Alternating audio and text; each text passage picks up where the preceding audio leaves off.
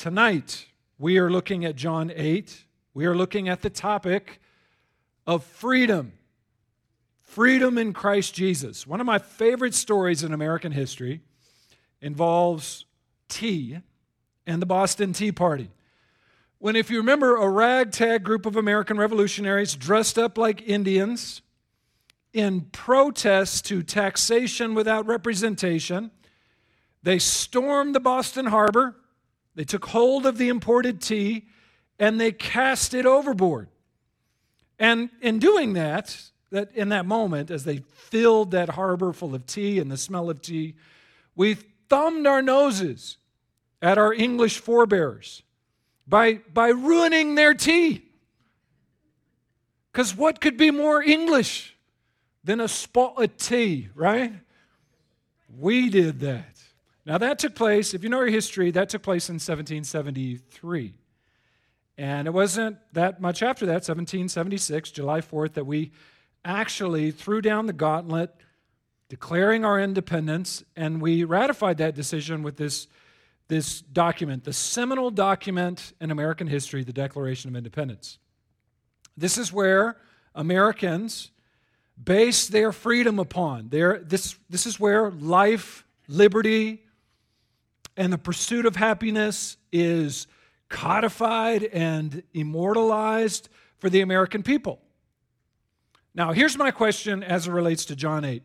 If that's what freedom from Mother England looks like, let me change the script for you. What does freedom in Christ look like? Is that different from freedom from Mother England? Is the Christian life and freedom in Christ all about life, liberty, and the pursuit of happiness? I want to explore that tonight because I think there's some confusion in this place, this passage where Jesus says, "So if the Son sets you free, you will be free indeed." How do we differentiate between our political freedom as Americans and the spiritual freedom that we have as Christians? Maybe this will help. One pastor said this, and I have found this quotation to be really fruitful. He says, on the one hand, the birthday of America is Independence Day. That's what we celebrate. But the birthday of a Christian is your Dependence Day, not your Independence Day. The birthday of America was the day we achieved self-rule. The birthday of a Christian is the day you relinquish self-rule. The day you became a Christian, it's not your Independence Day, it's your Dependence Day. That's actually the point of this message. It's actually the point of John 8, verses 21 through 38. And I think it's an important corrective in our day because I think there's a lot of people out there that think that freedom that just means doing any crazy thing that I want to do at any time. And for those of you who've tried to live your life like that, for what we're seeing in our community right now that embraces that kind of liberty or freedom, that doesn't lead to freedom. It actually leads to another kind of bondage. What they're really describing in a lot of ways when people talk about freedom as like freedom to do anything I want to do at any time is actually a kind of anarchy. And we're drifting that direction as a nation. And I think Christians sometimes get caught up in that as well, that freedom is somehow irrespective of our submission to Christ Jesus. And that's not the way that it's framed in the New Testament. The message today is entitled Freedom in Christ. And in order to help us get a handle on what freedom in Christ really is, we're going to look at John 8, 21 through 38. And can we do this? I know you just got seated. You're comfortable now. Can we stand together for the reading of God's Word? I'm going to read from start to finish, John 8, verses 21 through 38. Church of God, this is the Word of God.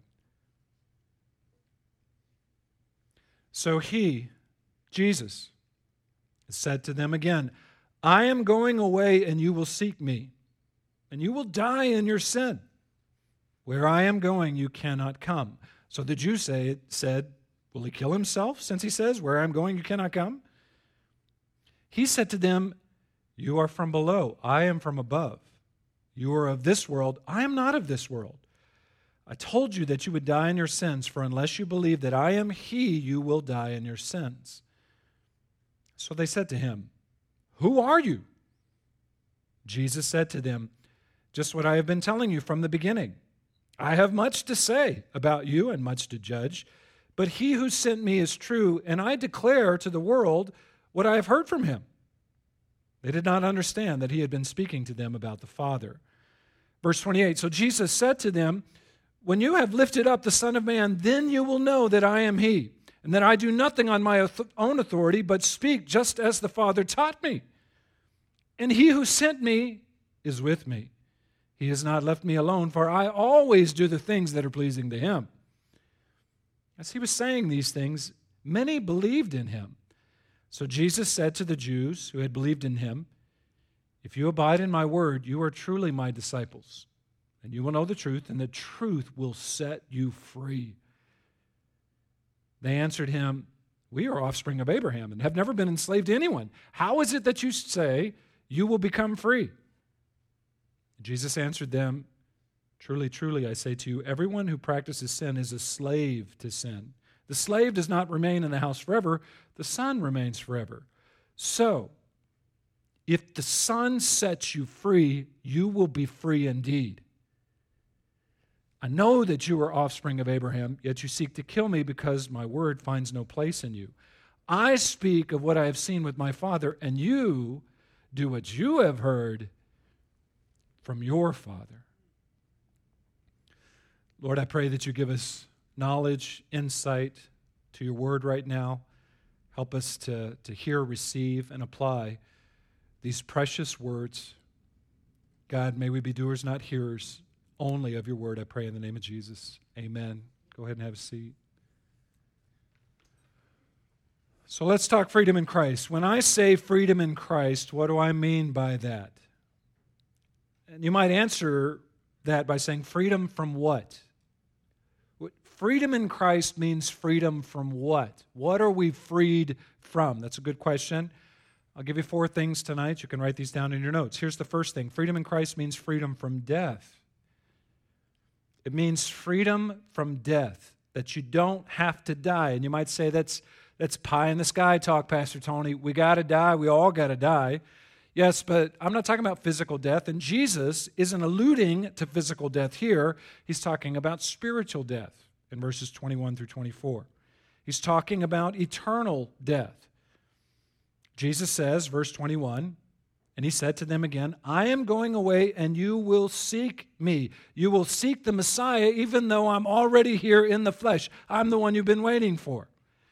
Now, look, I know I'm just dropping you into a context today, so let me just set it up a little bit. John 8, this is that part of Jesus' ministry and that season in Israel where they had the Feast of Tabernacles, otherwise referred to as the Feast of Booths.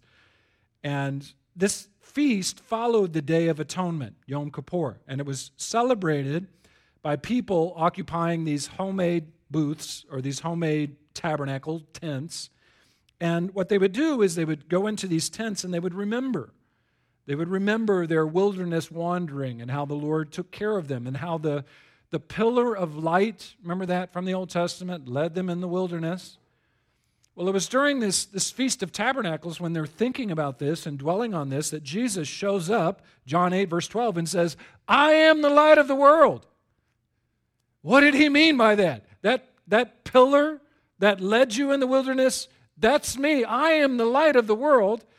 Obviously, there's more than just, I was that pillar. He's saying, I am the Messiah you've been waiting for. I'm the light that leads you to life. Now, he's continuing that argument at the Feast of Tabernacles. He's continuing to draw people in this feast to himself as the fulfillment of Old Testament prophecy. He's the Messiah they've been waiting for. But, of course, the religious leaders aren't buying what he's selling. And they're giving him all kinds of grief over this. And John 8 gets really heated. We're not going to get to the really elevated parts at the end of chapter 8. But even at this point, there's a lot of back and forth, and there's a lot of anger as they're responding to what Jesus is saying. So Jesus says, I am going away, and you will seek me, and you will die in your sin. Where I am going, that is to the throne room of God the Father, you cannot come, you will not come in your current state, the eternal dwelling of God. Where I am going, you cannot come because of the sin and the unbelief in your heart. So the Jews say, verse 22, which and this might strike you as kind of odd. Will he kill himself? What? Since he says, where I'm going, you cannot come. Basically what they're saying is he's going to hell. Is that why we can't follow him? In fact, some Jews in this day believed that the worst places in hell were reserved for those people who committed suicide, for those people who killed themselves. So I think there's some sarcasm here with the way that they're saying this. Is he going to kill himself? Is that why he's saying we can't go where he's going? Jesus responds. You feel the intensity of this little back and forth? Jesus says to them, you are from below. Jesus is saying, no, listen. You are from hell, not me. Below, that's a euphemism Jesus is using here for the abode of Satan. And it's not literally below the earth or in the earth. It's the place where God places his enemies and keeps them out of his presence. Below, you might even add the realm of the earth where Satan has, at least for a time, authority given over to him as the prince of darkness, prince of the power of the air. And what Jesus is saying here, not so kindly, by the way, is that these Jesus opposers are in step with Satan. They're so in sync with God's enemy, Satan. Jesus is saying it's as if you belong to them. And actually, if you read all the way to the end of this passage, it's more explicit than that in terms of their parentage. We'll get to that in just a second. I am from above, Jesus says. You are of this world. I am not of this world. Think back to the beginning of John and how this book opens up. In the beginning was the Word, and the Word was God, and the Word was with God, and all of that Trinitarian theology that's so beautiful and so precise and that hones our theology, our theological understanding of the Trinity. That's all wrapped up in this statement here with what Jesus is saying. I'm not of this world. I created this world. I came into this world, of course.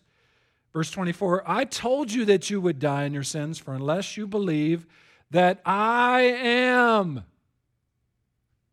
The end. That he, if you have an ESV Bible, all the versions have it. I checked this afternoon. There's no he. And I would just prefer that they take it out, because it makes sense to me. If you know the Old Testament, it makes sense. Unless you believe that I am, you will die in your sins. Are y'all tracking? What's that sound like? Sounds like Exodus 3, doesn't it? Sounds like I am who I am. God revealing himself to Moses. Jesus couldn't possibly be saying that he's that. Or is he? I'll come back to that in just a moment, but the refrain here, even apart from that, is important as well. Look, unless you believe that I am, you will die in your sins. How many times has Jesus said that already in verses 21 through 24? You will die in your sins, verse 24. You will die in your sins. He says it twice in verse 24. Also, verse 21, you will die in your sin, singular. And I think the singular in verse 21 is the sin of unbelief. The sins of verse 24 is everything else. Either way, all it takes is one sin to make you a sinner. You're going to die in your sins because of your unbelief, because of your sinfulness. It separates you from the holy God of the universe. You have no hope. You will die in your sins. You will die in your sins.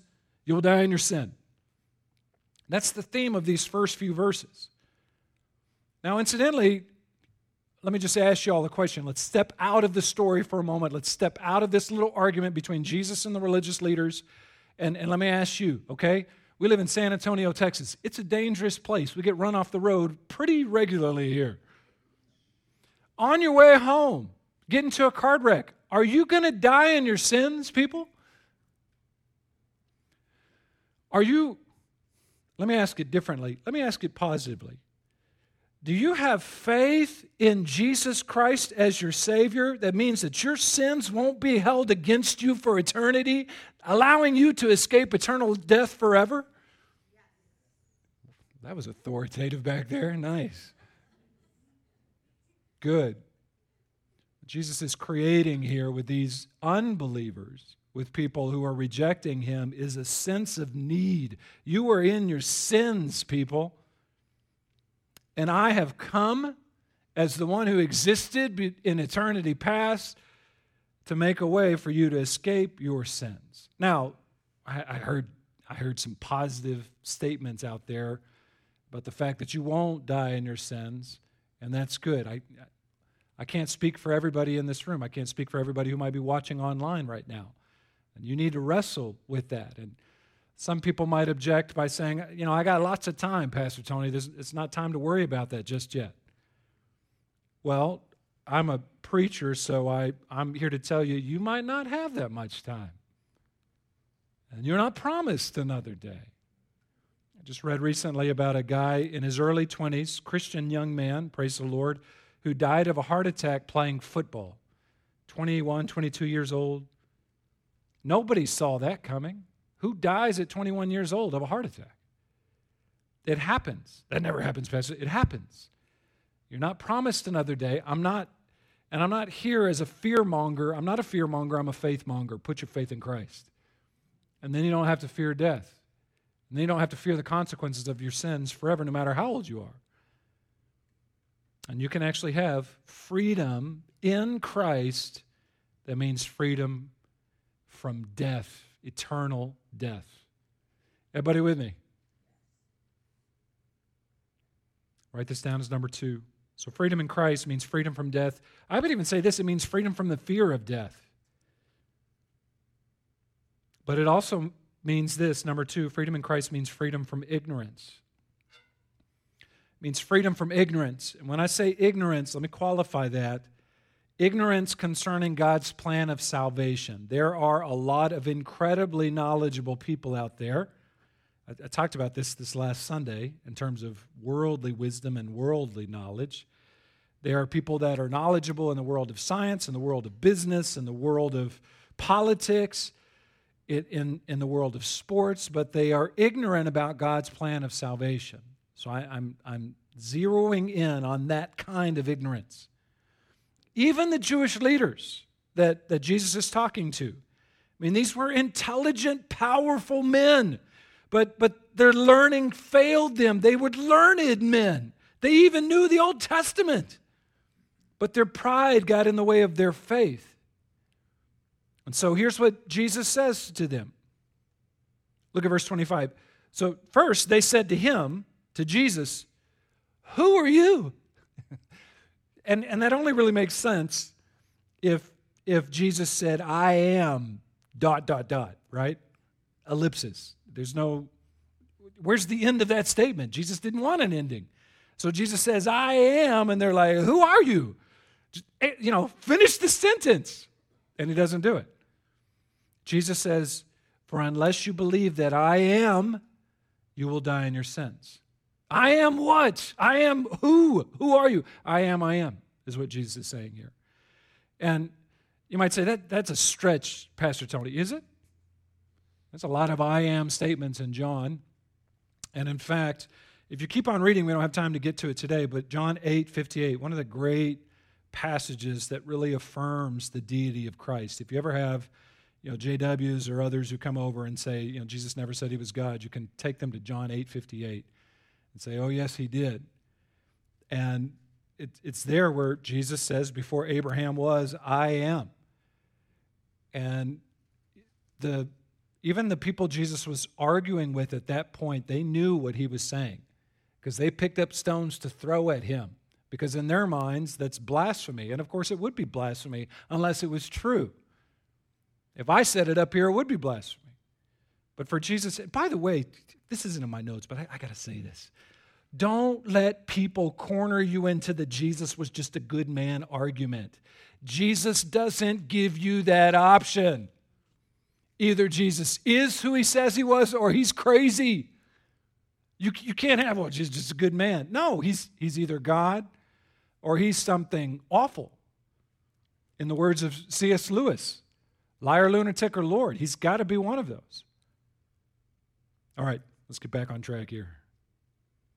For unless you believe that I am, Jesus says, you will die in your... Who are you? They're a little slow. They figure this out later, but they're not sure what he's saying here yet.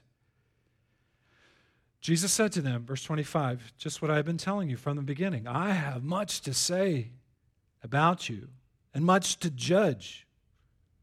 But he who sent me is true, and I declare to the world what I have heard from him. They did not understand that he had been speaking to them about the Father.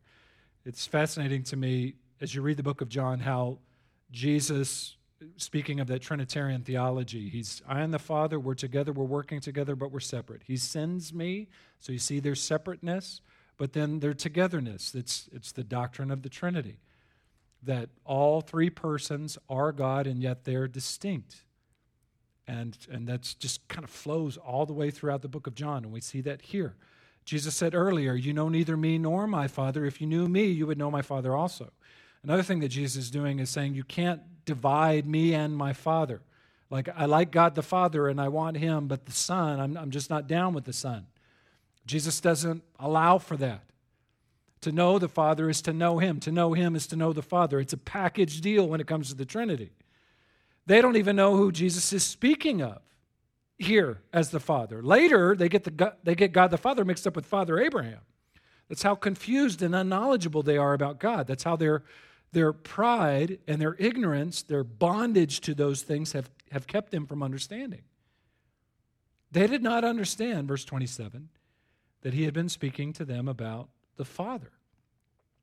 There is a sense in which also that understanding, deep understanding, true understanding proceeds from faith. The church father Augustine, he said this, and he actually said this about this particular passage. He said, this is a very famous statement, credo ut intelligam.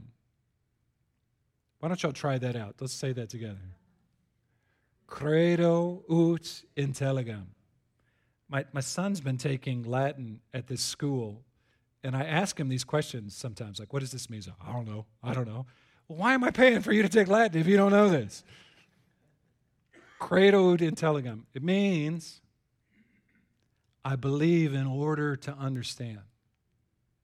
And Augustine, part of his theology worked out from this is that your ignorance, the ignorance of these religious leaders right here, is because it flows from a lack of faith, from a lack of knowing and embracing and believing who Jesus is. And Jesus takes them to a place they can't even get to yet. Look at verse 28. So Jesus said to them, when you have lifted up the Son of Man, what does that mean? He's referring to his crucifixion. He's talking about, you're going to put me on a cross and I'm going to die. Jesus said that already in John 3. He said, Moses lifted up the serpent in the wilderness, so must the Son of Man be lifted up, that whoever believes in him may have eternal life. Jesus is coming back to that. He knows he's going to die. He knows he was sent to die. He knows that his death is going to pay the way for people's sins, but they're not aware of that. They're not tracking with him. When you have lifted up the Son of Man, then you will know that, here it is again, I am he. Pastor Tony, no, that he's not there. It's not there. I am. Wow, that's an amazing statement.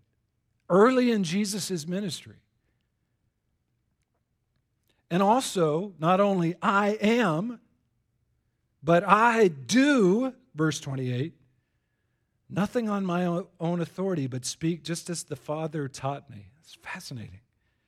Jesus, God of the universe, Yahweh of the Old Testament, and yet there's still God the Father, God the Son. And God the Son is taking directives from God the Father. That is so rich theologically. Sorry, I'm trying not to nerd out here. And he who sent me, verse 29, is with me. He has not left me alone, for I always do the things that are pleasing to him. There's an oblique allusion here to the cross, if you're paying attention. God the Father sent God the Son to the cross. The Son of Man must be lifted up. And there's a sense in which with the Gospels, you always read with the end in mind. The cross is coming, and with the cross comes the resurrection. But you get these little glimpses of Jesus pointing forward, and that's what he does right here. A few years ago, Sonia and I were in London, and we were traveling around that city, Mother England, which I insulted earlier, which I love. And we did that kind of double-decker bus tour, which is really fun. You get to see all the famous sites. And one of the things that they say in London is, find your way to Trafalgar Square, and then you can find anywhere else in the city. And that's kind of the central point of this city. But historically, as I have read, it wasn't actually Trafalgar Square, which was the center. It was this place instead called Charing Cross. And there actually used to be a cross erected just south of Trafalgar Square in central London. And it was said that you could find your way home anywhere in London from Charing Cross. If you could find your way there, then you could find your way home, whichever direction, north, south, east, or west. In fact, there's a famous story that's told about this police officer that they call a Bobby, who came across a kid who was crying, and the kid had gotten lost somewhere in London, which you can imagine that's surely easy to do. So this police officer says, "Can I take you home?" And the little boy says, "No, just take me to the cross and I'll find my way home." And he, of course, was referring to Charing Cross, but boy, that means more to our ears than just what he says. Take me to the cross and I'll find my way home. There's a sense in which us, even those of us who are saved, and especially those who are in a state of lostness, what's the way home? What's the way to truth? What's the way forward? Take me to the cross and I'll find my way home. I have found that to be true even in my dark moments of uncertainty, and I feel whatever, just that struggle in my soul with assurance of salvation. And I remember that story, and I remember that verbiage. Take me to the cross and I'll find my way home. From that point, we can see God's love for us, the direction of our lives, what he's called us to, what he's done for us.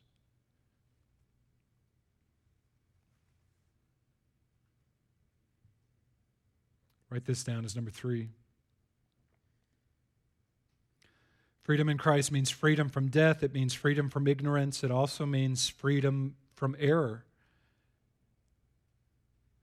So as he was saying these things, many believed in him, verse 30, which is fascinating to me. So Jesus is having this heated argument, and people are listening and people are believing. And I want to, when I first read that, I want to say, hallelujah, someone finally understands.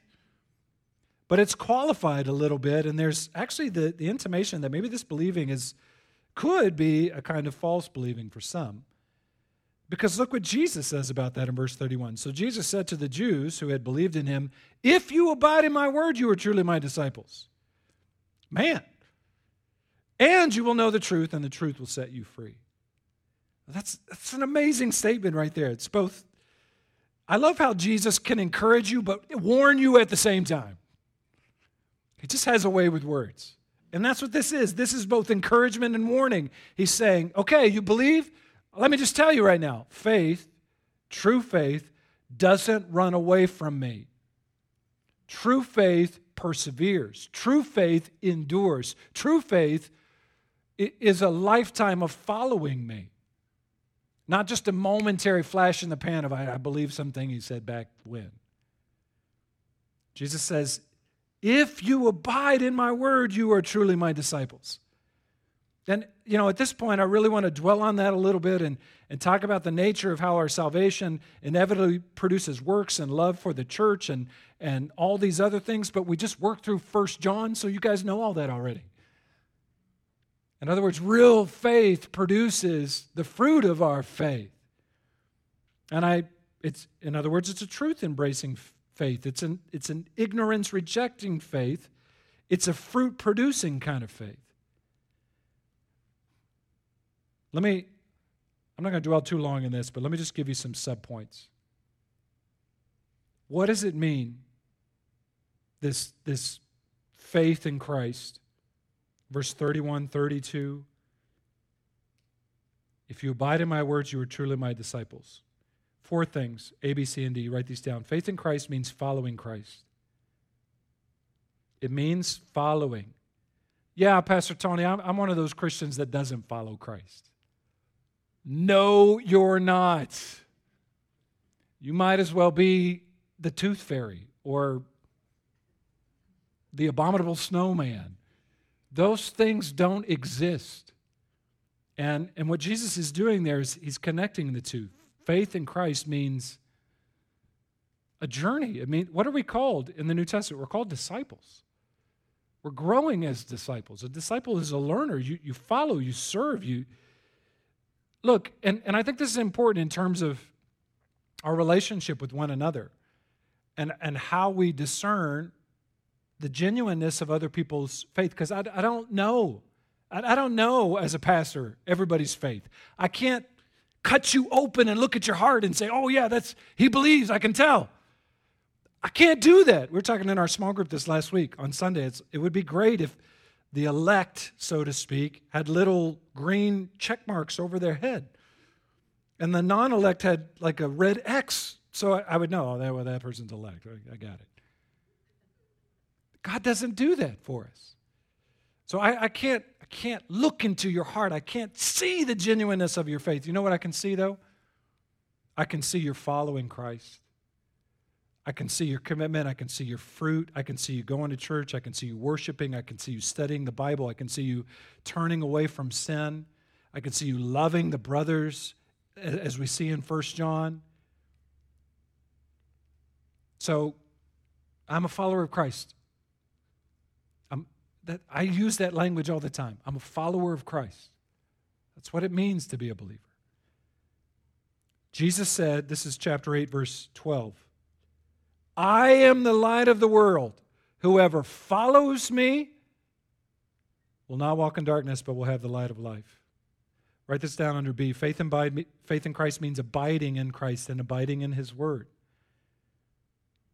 It means abiding in Christ. I mean, I could spend a lot of time on that too, but again, we looked at that at 1 John. So, y'all got it. And let me just ask some probing questions on that. Where do you run to when life gets hard? Who do you look to when trials and challenges come into your life? Do you run to Jesus? Do you run to the truths of His Word? Do you find your identity in Him? Or do you find your identity in some other thing or some other person's opinion of you?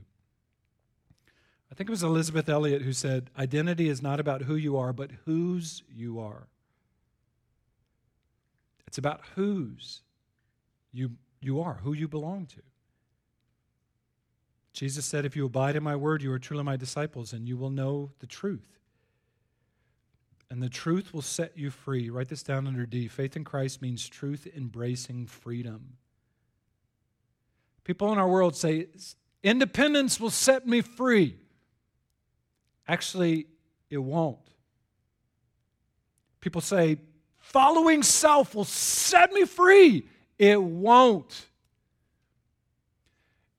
People describe freedom as a kind of throw off the shackles autonomy. I can just now serve myself. Anybody who has actually tried to do that in your life, you know that doesn't lead to freedom, it leads to bondage. And not only that, it leads to misery. I don't want to follow myself. I don't want to find truth in myself. There's got to be somewhere better than myself to find truth and freedom. And there is, and His name is Jesus. And that's what sets us free. I mean, there's kind of a counterintuitive notion to it. In serving Christ, you find true freedom. Here's what Augustine said this way. Read this on the screen. Freedom occurs, real freedom, when we delight in the law of the Lord, for freedom gives you joy. As long as you do what is right out of fear, you will find no delight in God. Find your delight in Him, and you are free.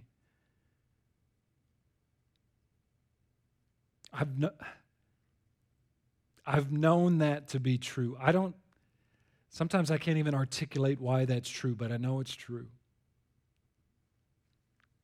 D.A. Carson writes this, true freedom is not found in the liberty to do anything we please, but in the liberty to do what we ought. And it is genuine liberty because doing what we ought now pleases us. One of the best songs ever written, the truest songs ever written, was a song by Bob Dylan. And it was a song entitled, "You Gotta Serve Somebody." Y'all heard that song before? And I think it's a great song, and I think it's a true song. You got to serve somebody. In fact, I would say that the human heart, we were made to worship. We were made to serve something. And if we don't serve Christ, if we don't serve the God of the universe, we'll find some lousy substitute, even if it's ourselves. I'll just serve myself. Yeah, great. You got to serve somebody. And Jesus doesn't say freedom is having no master. Jesus says freedom is having the right master. You're going to have a master. And what you want is you want a master who loves you. You want a master who saves you. You want a master who bled for you, who came and died on a cross for your sin. You're going to serve somebody. I don't know about you, but I'm going to serve Christ.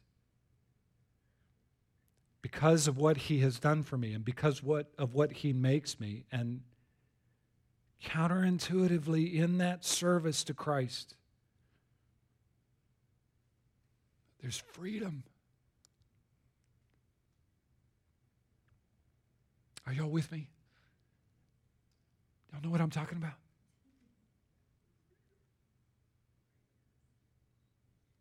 If you abide in my word, you are truly my disciples, and you will know the truth, and the truth will set you free.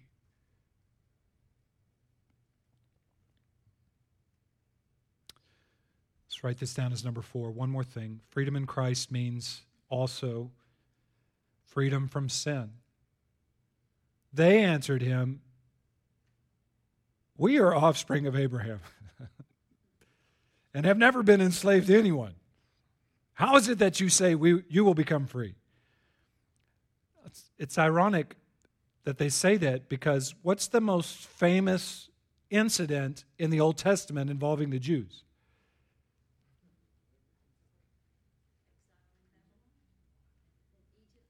Egypt. And what were they in Egypt? They were slaves. Oh, I forgot about that one. Of course they've been slaves. And it wasn't just in Egypt. You know as well as I do that they were enslaved by Babylon. I think you said too, Blanca. They served Greece. They served Rome. They served Syria. They served even their own masters when they weren't serving anybody else. That's what makes this so ironic. We've never been enslaved to anyone. Yeah, you have. And Jesus says, verse 31, "If you abide in my word, you are truly my disciples. You know the truth, that it will set you free." That's, that we are free. No, you're not. Look at verse 34. Jesus answered them, "Truly, truly, I say to you, everyone who practices sin is a slave to sin." I mean, the idea here, it's not really about political slavery. It's about spiritual slavery. And he's saying, if you've committed a sin, if you practice sin, you're a slave to sin. Anybody in here in the room, y'all ever sinned before? According to Jesus, you're a slave to sin. If you're all it takes is one. So you better have a remedy for that. Verse 35, "The slave does not remain in the house forever. The son remains forever." Jesus, he's changing the metaphor here. And everybody, let me read verse 35 again. I know one of the people that did the ESV Bible and translated it, and I try not to disagree with it too much, but I think the son in verse 35 should be capitalized. So I'm not going to, we're not recording this, are we? I mean, I'm not going to make a big fuss about it, but I think it should be a capital S. The slave does not remain in the house forever. The son, whenever there's a definite article in Greek, in John, more often than not, at least what I've found, is that it's capital S, son. Jesus is talking about himself. The son remains forever. But here's where I think Jesus is going with this, and I think it's not just the capital S son, but the little s sons, you and me in this room, that this applies to. The Son sets us free. The Son sets us free from slavery so that we might become, shocking, the sons of God, the children of God. Boy, you better have a verse for that, Pastor Tony. I do. Galatians 4:7 says, "So you are no longer a slave, but a son, and if a son, then an heir through God." Jesus even said it early in John 1:12, "But to all who did receive him, Christ, who believed in his name, Christ, he gave the right to become the children of God." So there's actually another place here where you have these two options. You can be a slave or a son. You can be enslaved to your sin, or as part of the inheritance, you can belong to the Son. Those are the options set before you. And that's why he says, verse 26 or verse 36, all of that context feeds into verse 36, which sometimes just gets kind of stripped out of its context and just paraded in front of the world like it's a truth unto itself. All of that goes into this great statement in verse 36. So if the Son, there's that capital S, if he sets you free, you will be free indeed. Free from death, free from ignorance, free from error, free from sin, free from self. Oh, God, give me freedom for myself. If the Son sets you free, you're not a slave to sin anymore. You will be free indeed. Y'all free? Y'all have this freedom? Jesus says in verse 37, "I know that you are offspring of Abraham, yet you seek to kill me because my word finds no place in you." Ouch. Verse 38, "I speak of what I have seen with my father, and you do what you have heard from your father." Who's the father? That's not a capital F father, so is he talking about Father Abraham? No, he's not.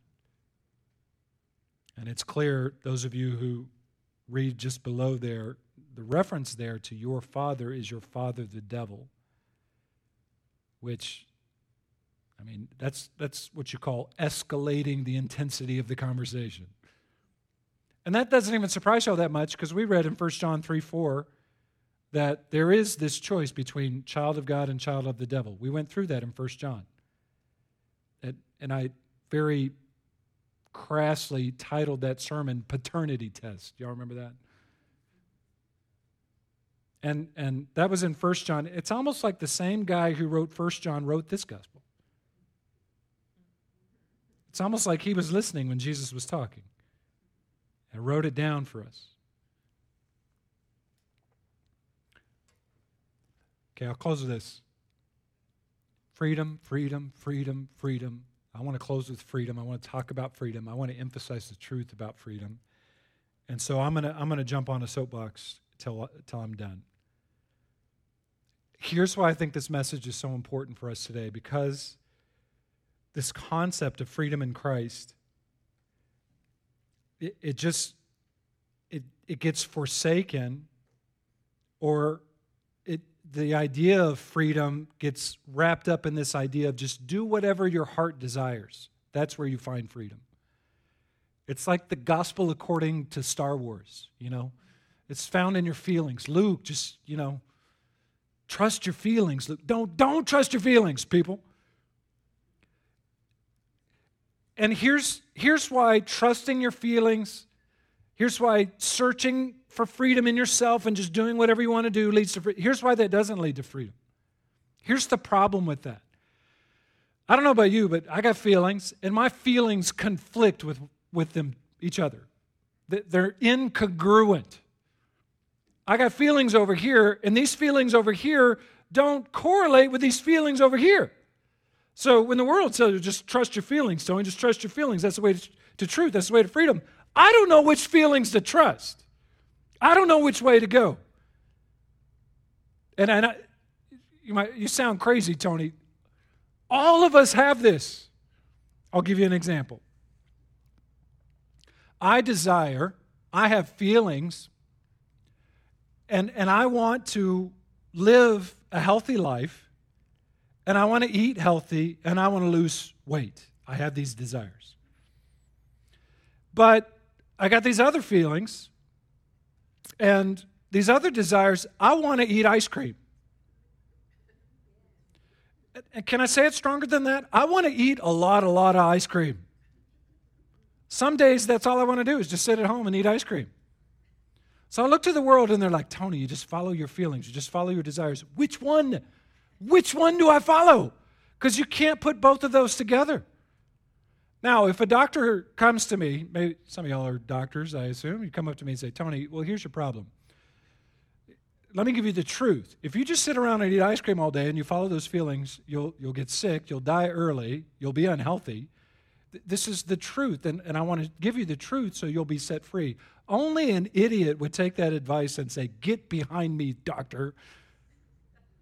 I'm going to follow my feelings because I've got freedom in Christ Jesus. Are y'all with me? All right, let me stay on my soapbox a little bit longer, but let me up the ante a little bit because ice cream's kind of silly. Let's talk about adultery. Do I have your attention? I think there's something inside of us, part of our feelings, part of our desires. This is us being made in the image of God, that we want to have healthy, loving, committed marriages. I even think in a twisted way that's part of the whole drive for same-sex marriage in our country. But of course, they're going about that the wrong way. So there's that desire inside of all of us. There's also the desire in all of us for sin, to cheat, to have sex outside of marriage. And if you don't believe that, then you're naive about yourself, that you don't have the desire for that or the capacity for that. It's part of our sin. And so I want to have a faithful, loving, godly marriage. There's something inside of me that wants a little harmless flirtation, a little something on the side that my wife never finds out about. And I look to the world and I say, I got these desires, I got these. What do they tell? Just follow your heart, Tony.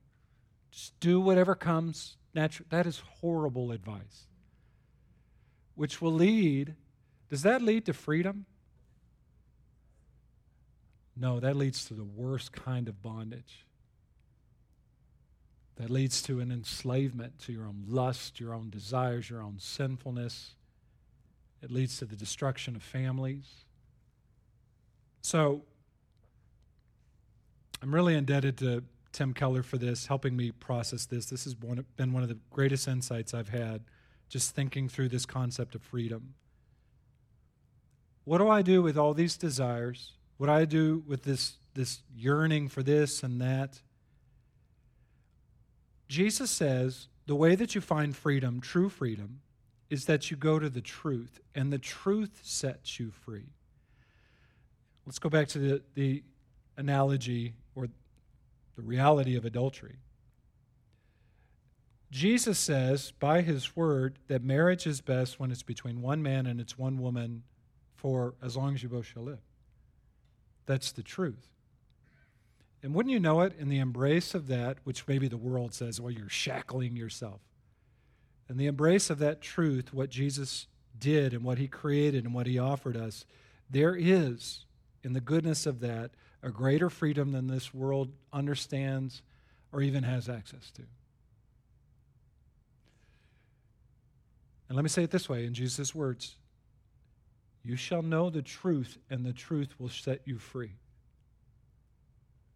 You go to the truth. You go to the truth source.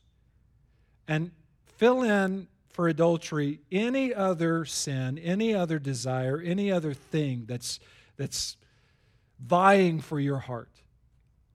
How do you get freedom? How do you find freedom? How do you search for freedom? How do you live with freedom? You go to the truth. You go to the truth of his word. And Jesus says, if you abide in my word, you are truly my disciples, and you will know the truth, and the truth will set you free. Do you have freedom in Christ? Freedom from death? Freedom from ignorance? Freedom from error? Freedom from sin? Do you have that? If you don't, then go to the Son, because if the Son sets you free, you are free indeed.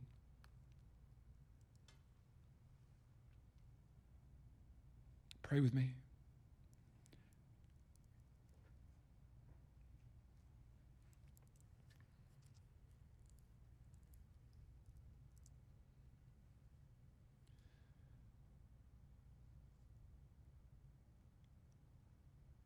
Lord, there are so many voices in my head.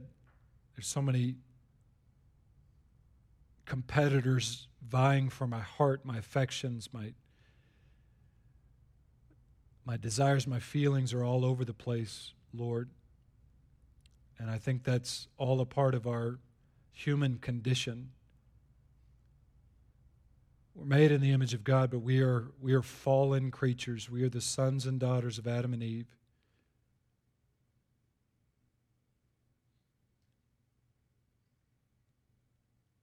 And Lord, we resist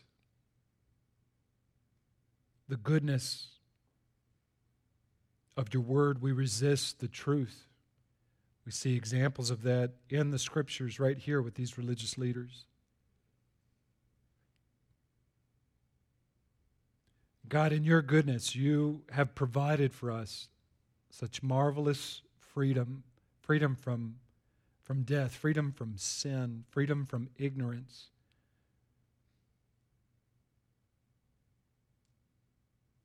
Lord, we long for that.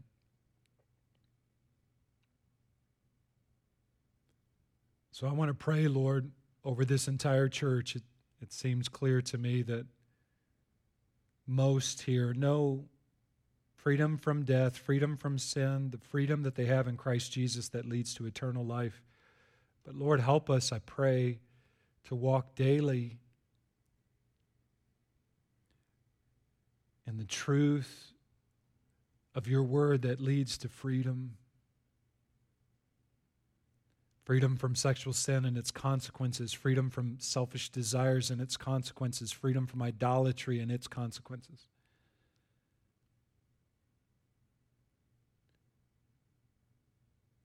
Lord, protect us from the bondage that sometimes too easily characterizes Christian lives.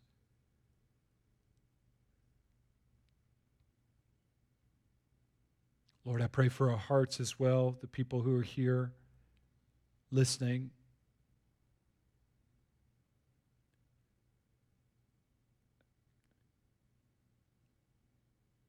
God, give us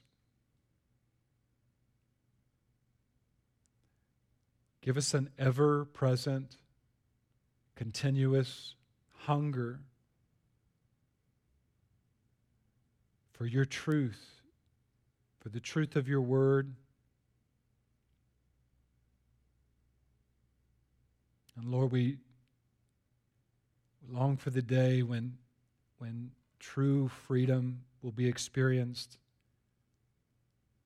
where the struggle will be over, where, Lord, we will live in the goodness of your presence forever. Lord, hasten that day, I pray. The day of your coming and the day when this fight with ourselves will be over. In the meantime, Lord, help us, Holy Spirit, help us, Lord.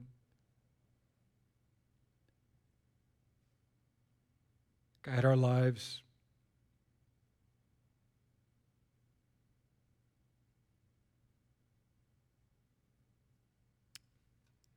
Yeah. We love you, Lord. We pray these things in the name of Jesus. Amen.